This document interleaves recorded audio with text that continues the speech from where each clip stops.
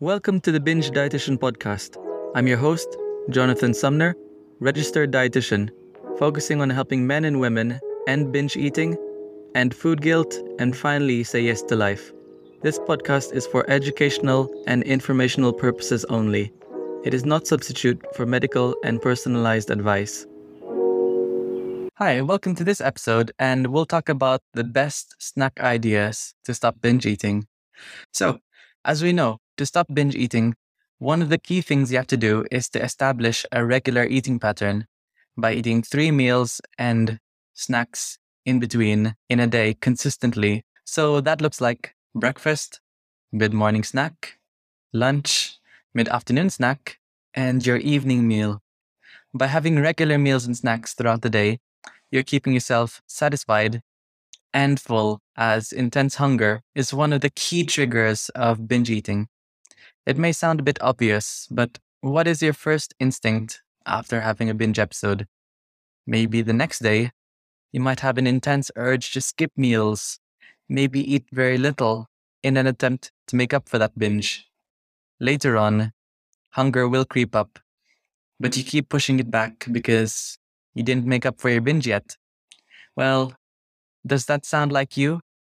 Maybe you're already aware of this and you want to find out the best snack ideas which are filling and satisfying to help you stop binge eating. Either way, you're in the right place. So let's get straight to it. Here are the 3 best snack idea tips to stop binge eating.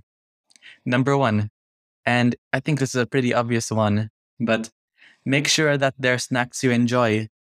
Above everything else, if you're not enjoying your snacks, let's say you're having an apple just because I told you to have a snack, but you don't actually enjoy it, then that can still later on lead to a binge because you're not honoring your craving.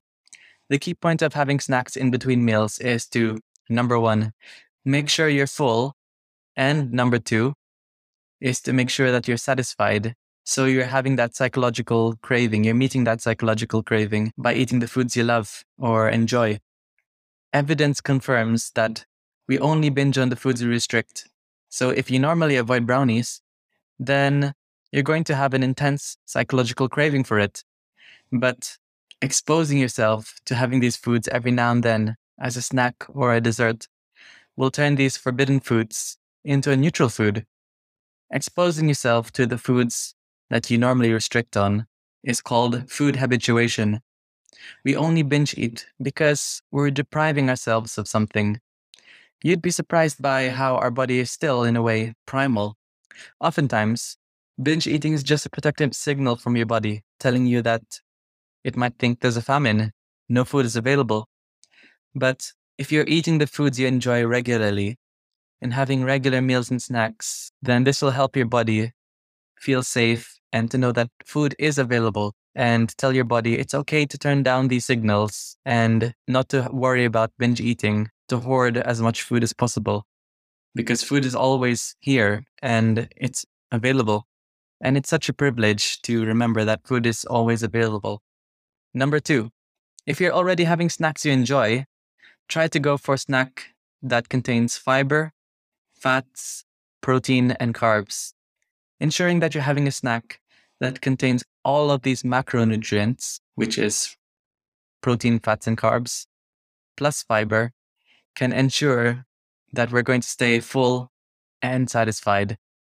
A snack example could be peanut butter, apple slices, and a cracker. Peanut butter contains fats and protein. Apple slices with the skin on contains fiber and carbs, and a cracker containing carbs as well.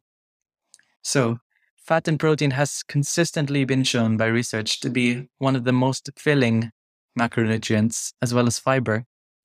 Including carbohydrates help prevent further restriction and just give you energy throughout the day. This also helps with taste and also gives you that sensation of having a complete meal or a snack. Have you personally noticed that when you go for a packet of crisps, which just contains carbohydrates and fat, isn't as filling? Maybe that's why it's easy to eat or binge eat on lots of them and not feel full as quickly. It's because it's very low in fiber and protein, which can contribute to being full. Or we could think of a brownie as well. It's just fats and carbohydrates mostly. I would first prioritize having snacks that you enjoy first, even if it's brownies, cookies, or even fruit if you enjoy it. And then to combine macronutrients to ensure that your whole snack contains carbohydrates, fats, protein, and carbs.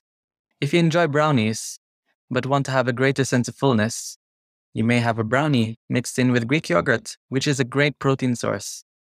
I'll list down in the link in the description of this podcast some snack ideas that incorporate fiber, fats, protein, and carbohydrates.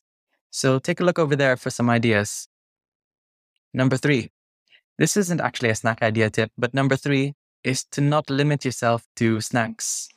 Make sure your main meals, breakfast, lunch, and dinner, as well, are enjoyable first, and then make sure that they're balanced by containing a fiber source and the macronutrients, protein source, fat source, and a carb source. So instead of having a salad with chicken, just salad leaves and chicken, you can incorporate a fat source to have some salad leaves with chicken, plus a Caesar dressing to make it more delicious. Or maybe sprinkle some seeds on it. Another meal idea would be, instead of having just normal chicken and rice, it's missing a fat source. So you can maybe add some buttered vegetables to your meal by cooking your vegetables in butter.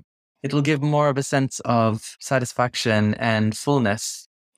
Another idea would be, instead of having noodles only, to add some beef to your noodles and some spinach. But make sure, again, that your meals are enjoyable first, which is your first priority. So if you enjoy plain noodles and you're craving for it, then go for it. But later on, try to make sure that your meals are balanced. Ensuring that you have meals and snacks that are enjoyable and filling is extremely productive against binge eating. Because the main reason why we binge eat oftentimes is because we're either hungry or we're not satisfied with our meals. So incorporating these ideas will massively help in your binge eating recovery journey. So thanks for listening to this short episode. And if you found this episode helpful, I would highly appreciate it if you rated this podcast well to help share and raise awareness of supporting loved ones with binge eating and to give them some snack ideas. I want to let you know that binge eating recovery is completely possible because I have fully recovered myself, and I'm always happy to share my personal and dietetic knowledge and advice with you. So if ever you have any questions, feel free to message me at Binge Dietitian in my social media platforms in the link in the description, or email me at bingedietitian@gmail.com. I offer one-to-one coaching, and you may also check out my online course, which is in the link in the description as well, where I can help you end your binge eating. So once again, thank you so much, and I'll see you next time. Bye! If you found this podcast helpful, you would definitely benefit from my binge eating freedom course in my website, bingedietitian.com. Learn more about the triggers to why you're binge eating and how to stop binge eating for good. No more food guilt, no more jumping from diet to diet, and no more shame. Go to the link in this episode for my binge eating freedom course to be one step closer to being binge free, starting today.